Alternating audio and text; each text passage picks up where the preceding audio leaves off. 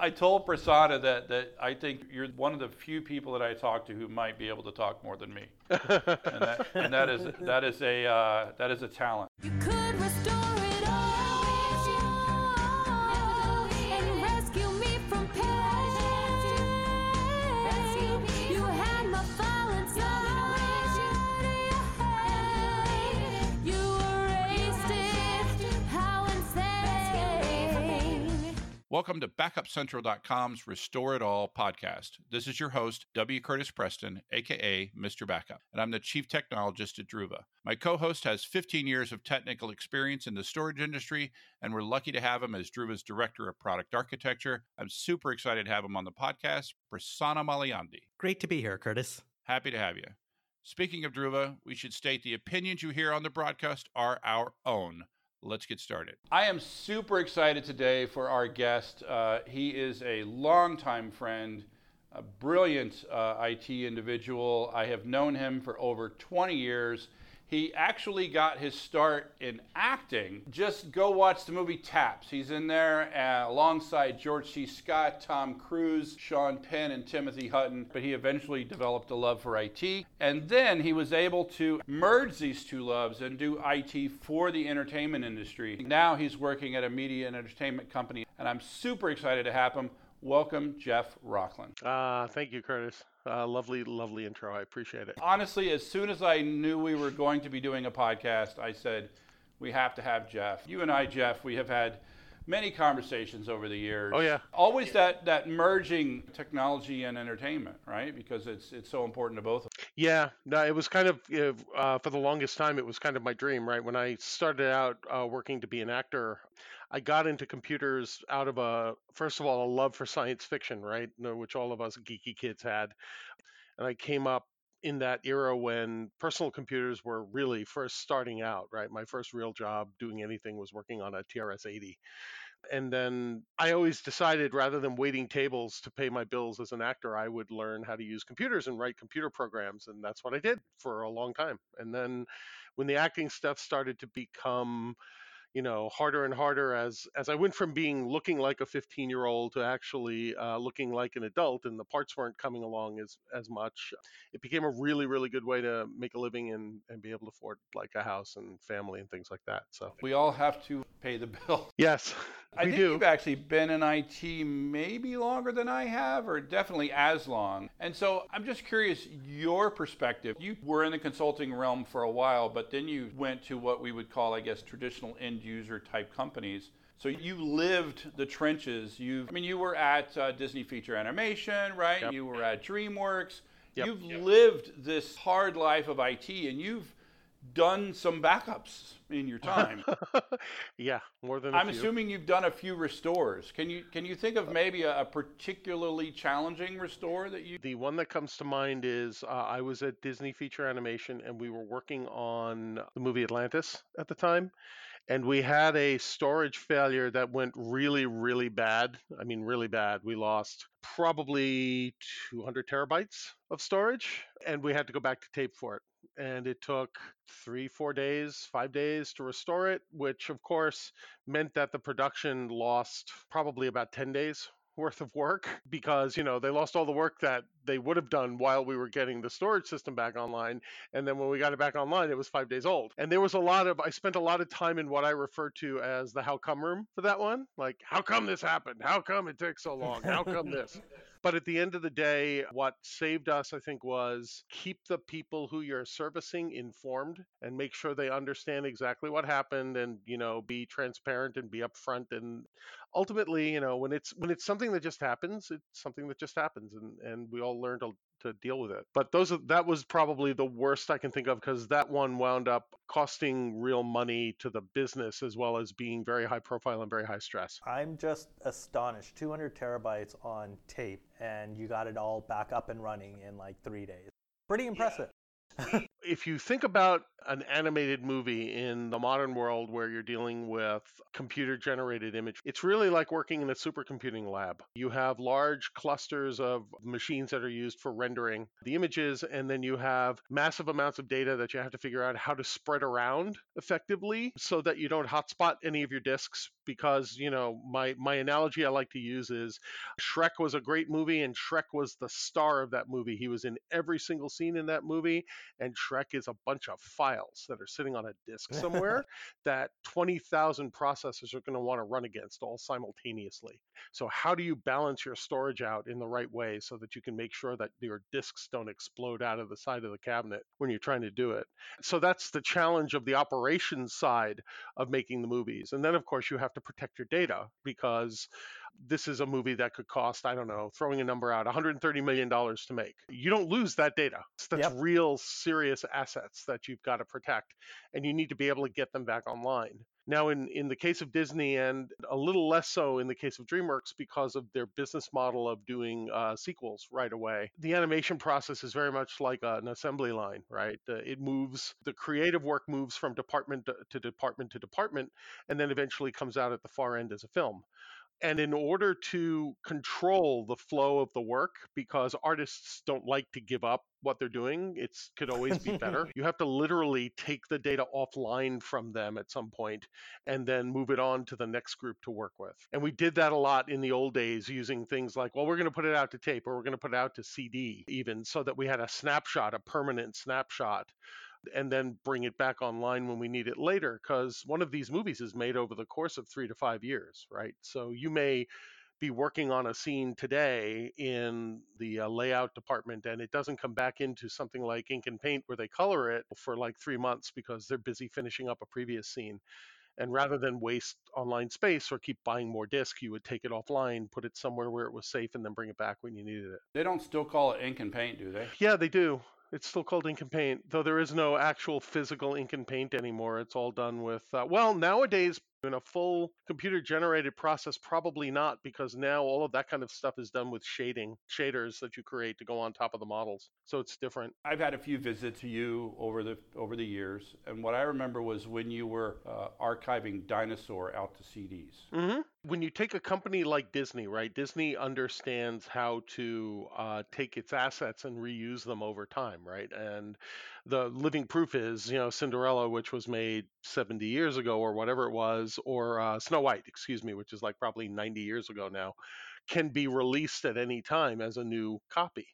When we moved into the digital age and we were starting to use files rather than, physical assets, literally what we had to do is come up with ways to archive data so that we could bring it back online in the future, right? So originally, when there are lots of interesting Disney stories that you can find somewhere else that will tell in better detail, the computer animation system that Disney first started using in the late 80s to do the first movie it was used on fully was The Rescuers Down Under, was called CAPS, which I think stood for Computer Animation Production System, right? Really boring. But what's interesting about it is it was created by Pixar. Pixar started out as a graphics company making graphics cards, and to test their graphics cards, they would come up with short films to test different features. Now, the graphics cards would eventually become software called RenderMan, and they would continue to do that. And then as that stuff got more creative, they went to Disney and said, hey, we'd like to try making a movie. Will you guys finance it? And they did. And, here we are. It's history, right? But the CAPS system would generate all of these files, and then the data would be backed up onto, originally it was 8mm tape, because that was the era of, that was the densest thing at the time. This is pre-LTO. Exabyte 8505. Yep. Good times. But the problem with that, of course, is tape is not really a great long-term archive medium, right? I mean, it's great for the interim, but you have to spend a lot of time maintaining it. You have to retension it from time to time. You have to check for bad blocks and bad bits and all that kind of stuff and recreate it often. Otherwise, it's going to fall apart. When we wanted to create an archive of a movie, when we were finished, let's say, right, we burned it off to optical, because optical had a theoretical tested life of 120 years. But we didn't just buy CD-ROMs to burn on, right? We went out and had custom gold substrate CDRs made The reason why we did that is because the silver ones, which is the standard stuff that's used in regular disc manufacturing, a little bit of oxygen gets into the disc in the production process. And so over the long term, they will tarnish and go black, right? Or at least go tarnish enough so that you won't be able to read them at some point in history. And by making our discs with gold instead, we eliminated that problem, and they truly became a medium that, at least in the lab, was tested to 120 years. As soon as Blu-ray became more commercially available and we could actually get blanks made with the same kind of archival surfaces on them, because we would have them custom made by, I think it was Mitsui did it for us. We upgraded to Blu-ray because, I mean, it reduced the number of discs that we had to burn. I'm just trying to think, for a typical movie, how many CDs is was it a that lot. you guys would So use to a archive? typical 2D movie, I believe, was 5,000 discs per copy, and we made 2 copies. Oh So my God. My memory was you had this like library that held like 100 CDs or Yeah. something. And then you would fill it up. Then you'd copy it, Swap and then it. you'd have to empty it and put in new CDs. So we had 5 or 6 burners lined up that ran 24/7.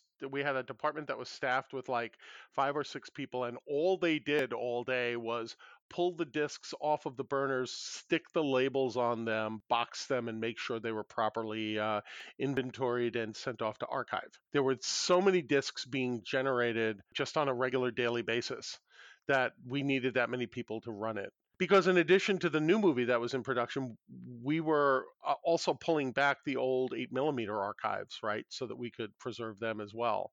And to give you some idea of how well this actually worked, for the 10th anniversary of the release of Beauty and the Beast, Disney decided to go back and create a new negative for the movie with an additional song in it, because they had already at that point done the Broadway show, and there was a song in the Broadway show that everybody loved, so they decided to add it into the film for the 10th anniversary release.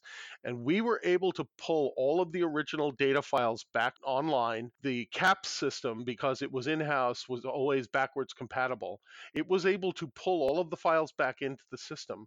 We were able to have the original voice cast come back, the original animators come back. They created this extra scene, cut it into the movie, and we burned off a brand new negative for the 10th anniversary, and then, of course, re-archived all of it. And we were able to do that with what was essentially 10-year-old files, and that was a big deal. That's pretty impressive. The latest thing I remember talking to you about was you were in production with Tangled, and I just remember you saying something along the lines of like, if this thing doesn't kill us, it'll actually be pretty good. You know, I think the challenge with Tangled was it had a whole bunch of false starts before it finally got made. There were the traditional side of Disney animation at the time was challenged a little bit, and that was also right around the window when Disney put aside the hand-drawn artwork and went to all computer-generated artwork. The last movie I worked on at Disney was Chicken Little, and that was the first all-digital movie that we produced there, where it was completely computer-generated in the animation department. So, you know, it's really funny. This was one of the creative arguments that used to go around back when I was there. The company at one point had made the decision that digital animation was the future. It was the only thing that people wanted, and they were going to make only digital movies. And then this was around the time when we were working on Lilo and Stitch, right? And then Lilo and Stitch comes out, and everybody loves the movie. The movie does well. And so management's all confused. Well, I don't know. I thought we're trying to get rid of the traditional pipeline and go with an all digital pipeline so that we could save money and we could do all this stuff. And we're all sitting there looking at each other and going, it's about the story, guys. It doesn't matter what you do, what medium you do it in. If the story is good, people will come and see it. I mean, I just saw Toy Story 4. Yo, you finally saw it? Loved it. Have you seen it? I haven't seen it yet, no. You know what? I am consistently amazed at Pixar and their ability to tell a story, right? Yeah. And here you have 3 sequels to a movie, and every single one I think is as good as the original movie, if not better. They have a very talented, creative people up there, and I think it benefits them for being away from Hollywood when they're doing their work. You know, it's interesting, but my favorite backup and restore story from the entertainment industry is the almost lost Toy Story 2. You know, we don't have time for the full story, but if you want to see the full story, it's on YouTube. If you just put in like Toy Story, you know, Lost 8 or something, you'll find the story. And basically, someone did an R minus R star on all the data, and then the backup system was broken. And there's a much longer story how that they had really risked the entire company with the timeline and everything. And they had this huge gamble. And then this happened. And then, so they're in the how come room, and this woman raises her hand and said, "You remember when you replicated the data to my house for maternity leave? Do you think that's still there?" And that's how they saved Toy Story 2, right? Yeah. Yeah, that's my favorite sort of entertainment. You do what you have to do, right? I can tell you that there's at least one point in my career where our offsite backups were sitting in the trunk of somebody's car. That was how we got right. I mean, he grabbed the box on the way out. He stuck it in the back of his car. He left it there. He brought it back in once a week, and we swapped them out, right? I think there's an impression on a lot of people that an industry like the media and entertainment industry, well, they're just going to have a bazillion dollars. And so they're going to do everything right all the time, and they're going to have a budget for everything all the time. What do you say to that? So to be fair, when you're working for the big studios and you're there at a time when things are going really well, there are good resources to be able to do things. And in some cases better than other places. Not a backup related story, but when I back in 2005, I did a talk at the supercomputing conference up in Seattle. I was following, I should say, the guys from Louisiana State University who were talking about their supercomputing cluster that was being used to do weather predictions, right? And this was relatively close to when Katrina had happened. And we went out to dinner afterwards and we're talking about how, you know, he struggles to get used equipment from people so that he can build his machines up so that he can do these weather models that are going to save lives. And the best funded supercomputing clusters in the world are in animation studios. But it's about the fact that, you know, if you spend the money on animation, the return on the film is going to make a difference. We did have access to a lot of resources to be able to do the things we needed to do. But for anybody out there who's in IT, you know this battle, right? Do I spend the money on infrastructure? Do I spend the money on software? Do I spend the money on developers, or do I spend the money on, you know, tape drives?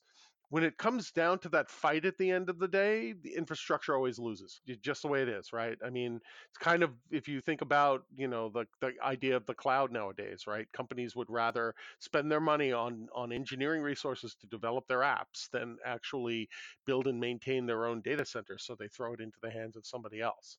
Now, let me ask you this question. When I look at, there's the 3D animation, and then there's the super high res, like 8K video that's being produced with like the likes of Red. And, you know, when you look at the way Peter Jackson films with, the last time I got a count, he had 36 Reds, right? And that's what he was filming with, and the amount of data that a Red can generate in a day. Yeah. And I look at that, and then you do that over the span of a movie shoot. And the amount of data that a studio is dealing with is, especially the raw data, petabytes, and that data has to be protected. I'm really curious how studios are protecting that volume of data today.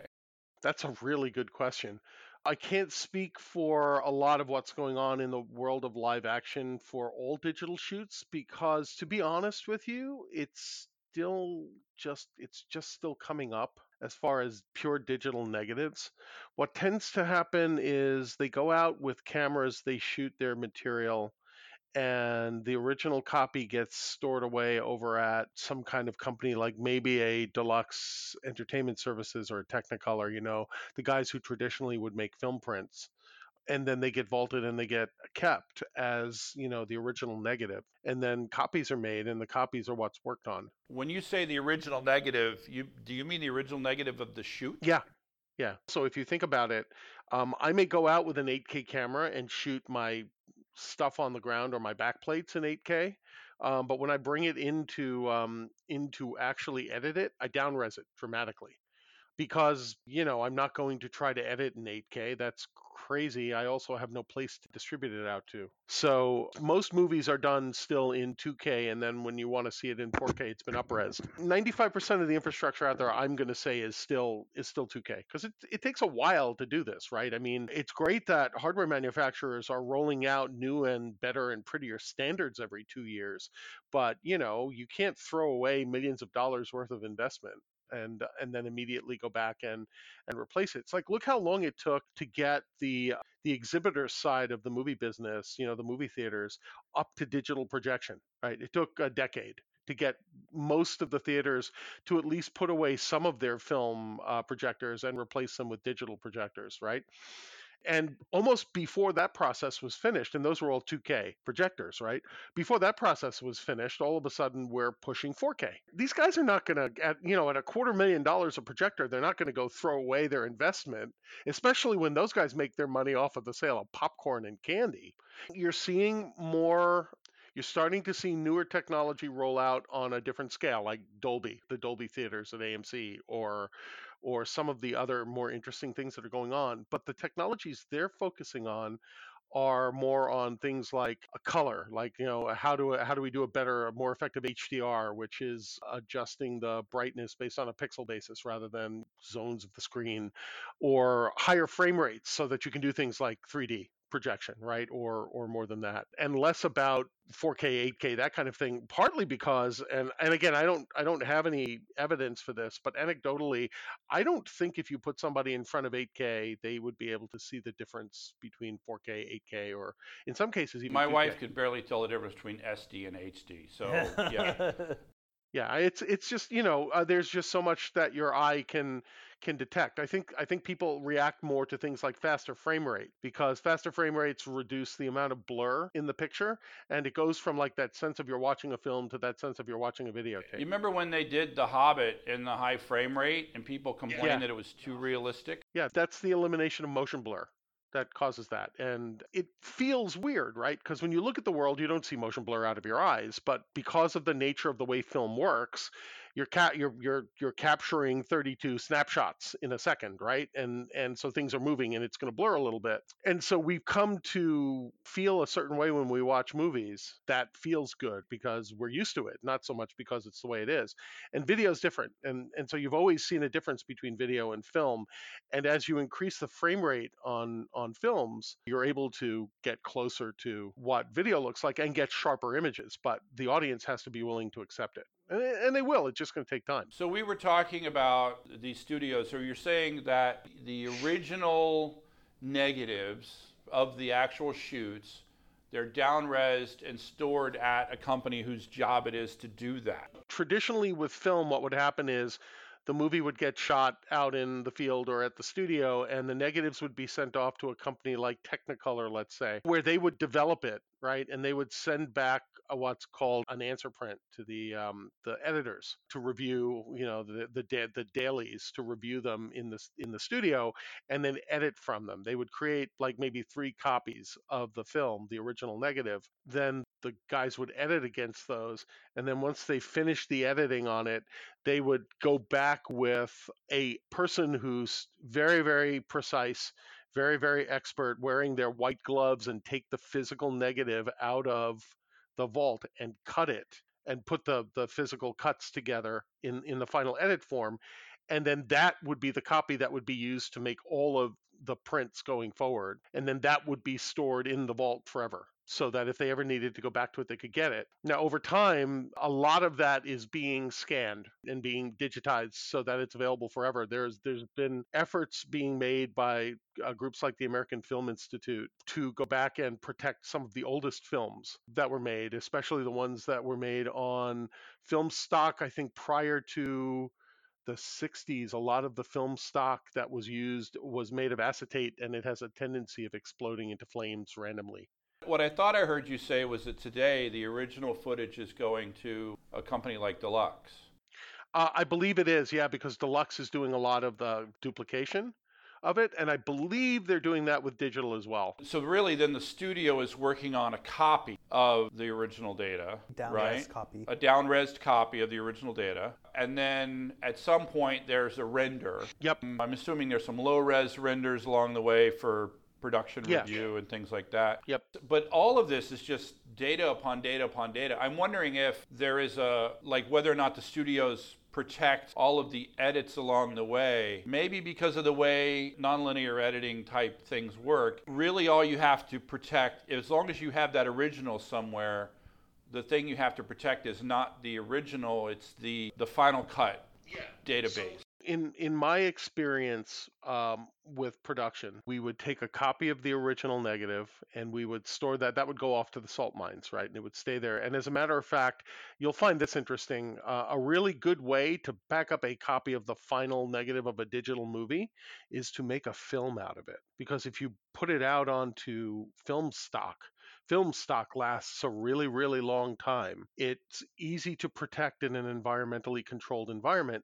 And if you have to, you can scan it back in again later, right? So you'll find in a lot of cases, the final copy of the movie, the digital print of the movie, will also be made into a film, and then the film will be sent off to be stored. So if Curtis wants to keep something for long term, Yeah, that's sort of like, that one's going to go into the salt mine and nobody's really going to pick it up and play with it again. But it's one of those mediums that it doesn't have to be retentioned. It doesn't have to be checked on a regular basis. Safety film stock just lasts forever as long as you keep it in an environmentally controlled environment. It's not subject to electronic issues or anything like that. Outside of that, do you think the industry is, when they start talking about long term, and by long term we're talking 50 plus Yeah, years? the 125 year archive is what we used to talk about. A lot of times you throw it away. You don't bother with it. Because the truth of the matter is, if you're using third-party applications to work on your film, right, in 5 years, you're not going to be able to read your data files back anyway. It sounds counterintuitive, but you're talking about Toy Story earlier. Every time Pixar does a Toy Story movie, they recreate the character models from scratch. They have all of the original designs finished, right? They know what they're trying to do. The people who've worked on it before are working on it again, but they start with a fresh set of files. Because the truth is, an application like RenderMan, for example, has gone through in 10 years, right? It's gone through probably 8 or 9 generations. And you can only keep backwards compatibility so far. This was one of the challenges I was trying to solve at Disney Animation just before I left, was what do we do to archive Chicken Little? It's our first all-digital movie. We used third-party applications to make it. We didn't use anything that was custom in-house, like CAPS was, where we could build some backwards compatibility into it. And how do we snapshot a moment in history and stick it in a vault so that we could bring it back in 10 years and work with it again? And the answer, at least when I was still there, was I don't know that we can. Right? Because if you're using a tool like Maya, for example, right, all of the files that you've created in Maya in 2019 will probably not work in Maya 2027. Yeah, that makes sense. I guess what I was asking about when I was talking about backing up along the way is just trying to prevent something like what happened with Toy Story 2. But that's just regular business backups, man. That fulls followed by incrementals, followed by, at DreamWorks we used Tivoli, basically, or whatever it became named at in the end, because it did that one major level 0 at the very beginning, and then it only did incrementals for the rest of its life, and it would take a lifetime to restore if you needed to, but it was just one ongoing backup forever and ever and ever. That's how you do it. It's like anything else. If you've got a large data set and you care about it, you start your backup process and you back it up and you do tapes and you do all of that other crap.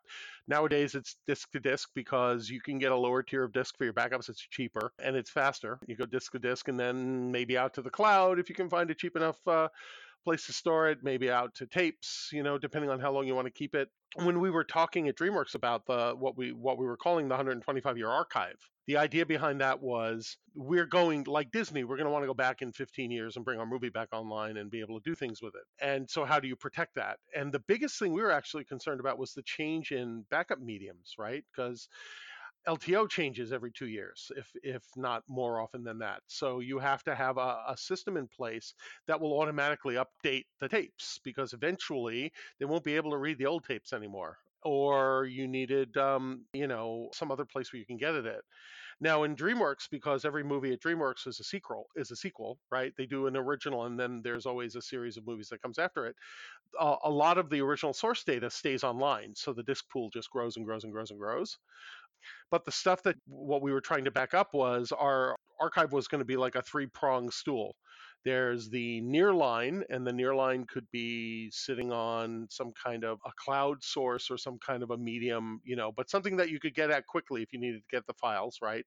And then there was a long-term storage that was stuff that we were willing to take offline but was accessible relatively quickly, and that was going to be some kind of a cloud storage source. And then the third copy was optical that was sitting off in the salt mines somewhere, so that in the event that everything else fell apart, we had a master to go back to, knowing full well that every time you backed up a file, you backed it up 3 times, and when you were backing up billions of files, it took a lifetime to do it. The rest of the world, doesn't have necessarily the same problem. That's true. But they have them in perhaps smaller scale. Is there anything, any lessons that you can think of that you've picked up along the last, however many years it's been, that you can pass on to people that aren't dealing with that level of data?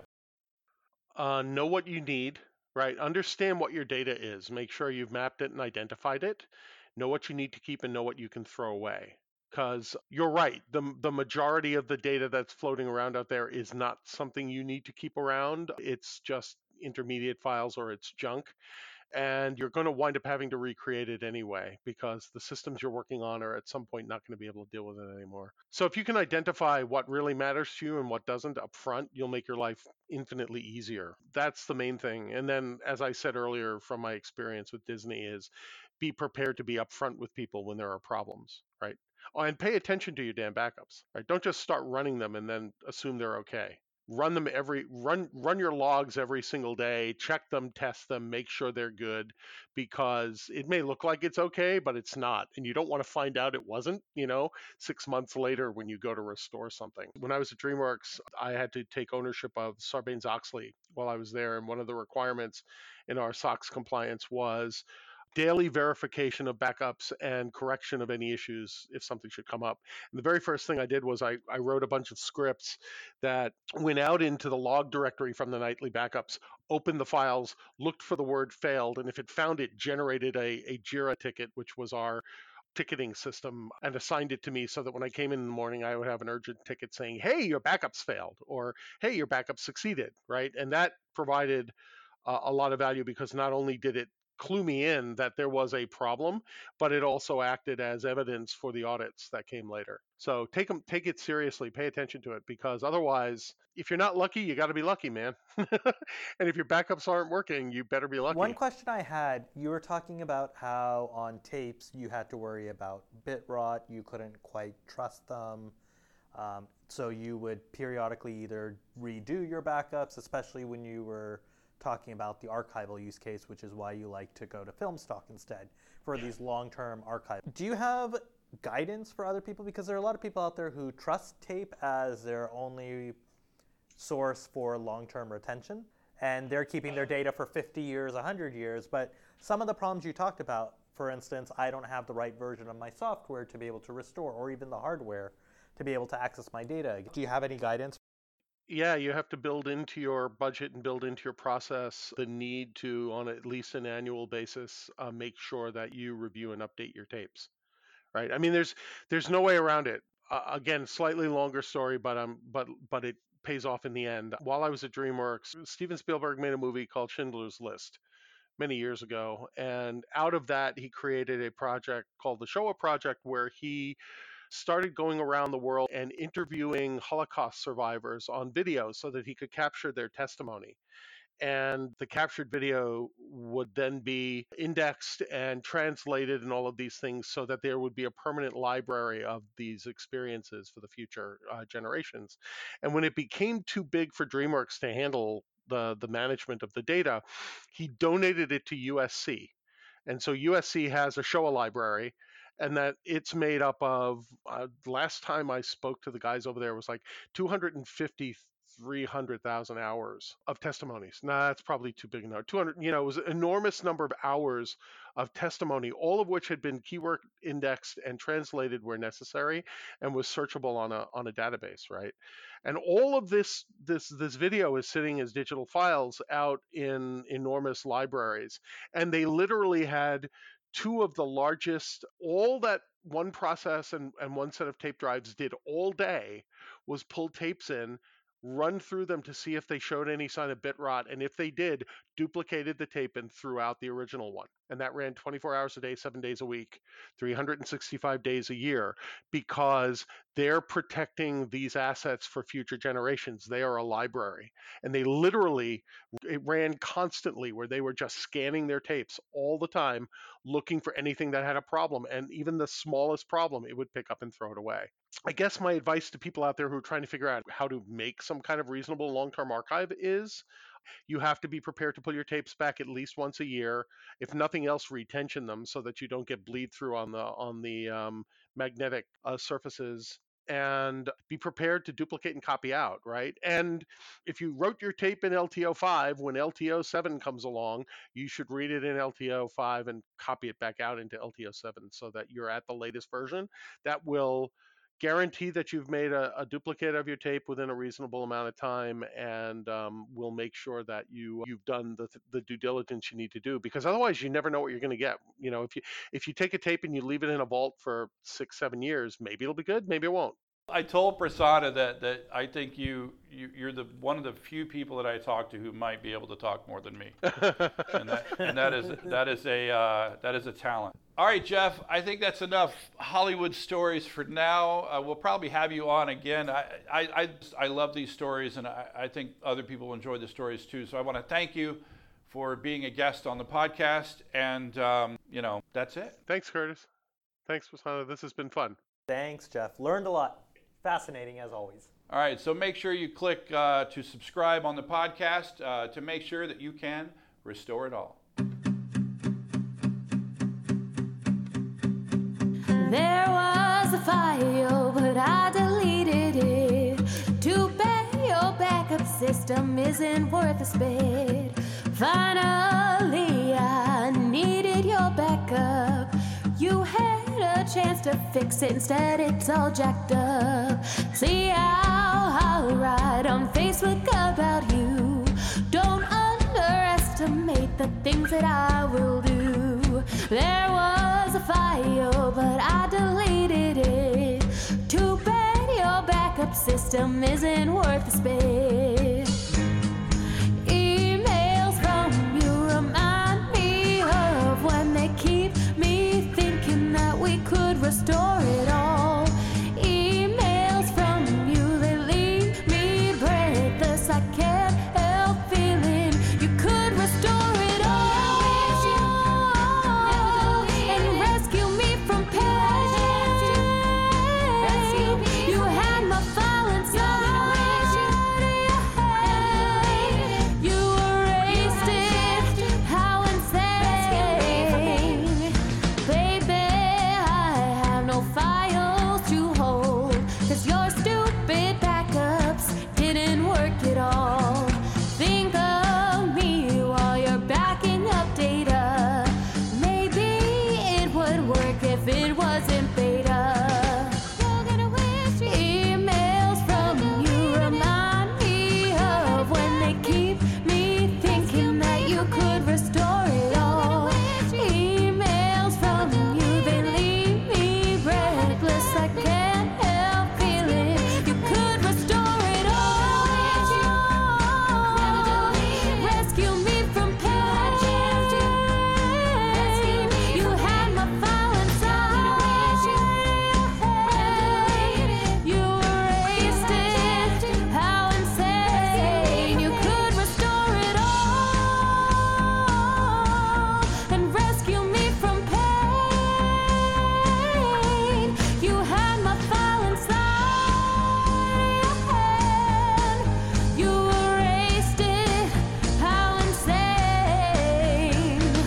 Throw yourself into every backup run, hoping that just for once it'll be completely done. Maybe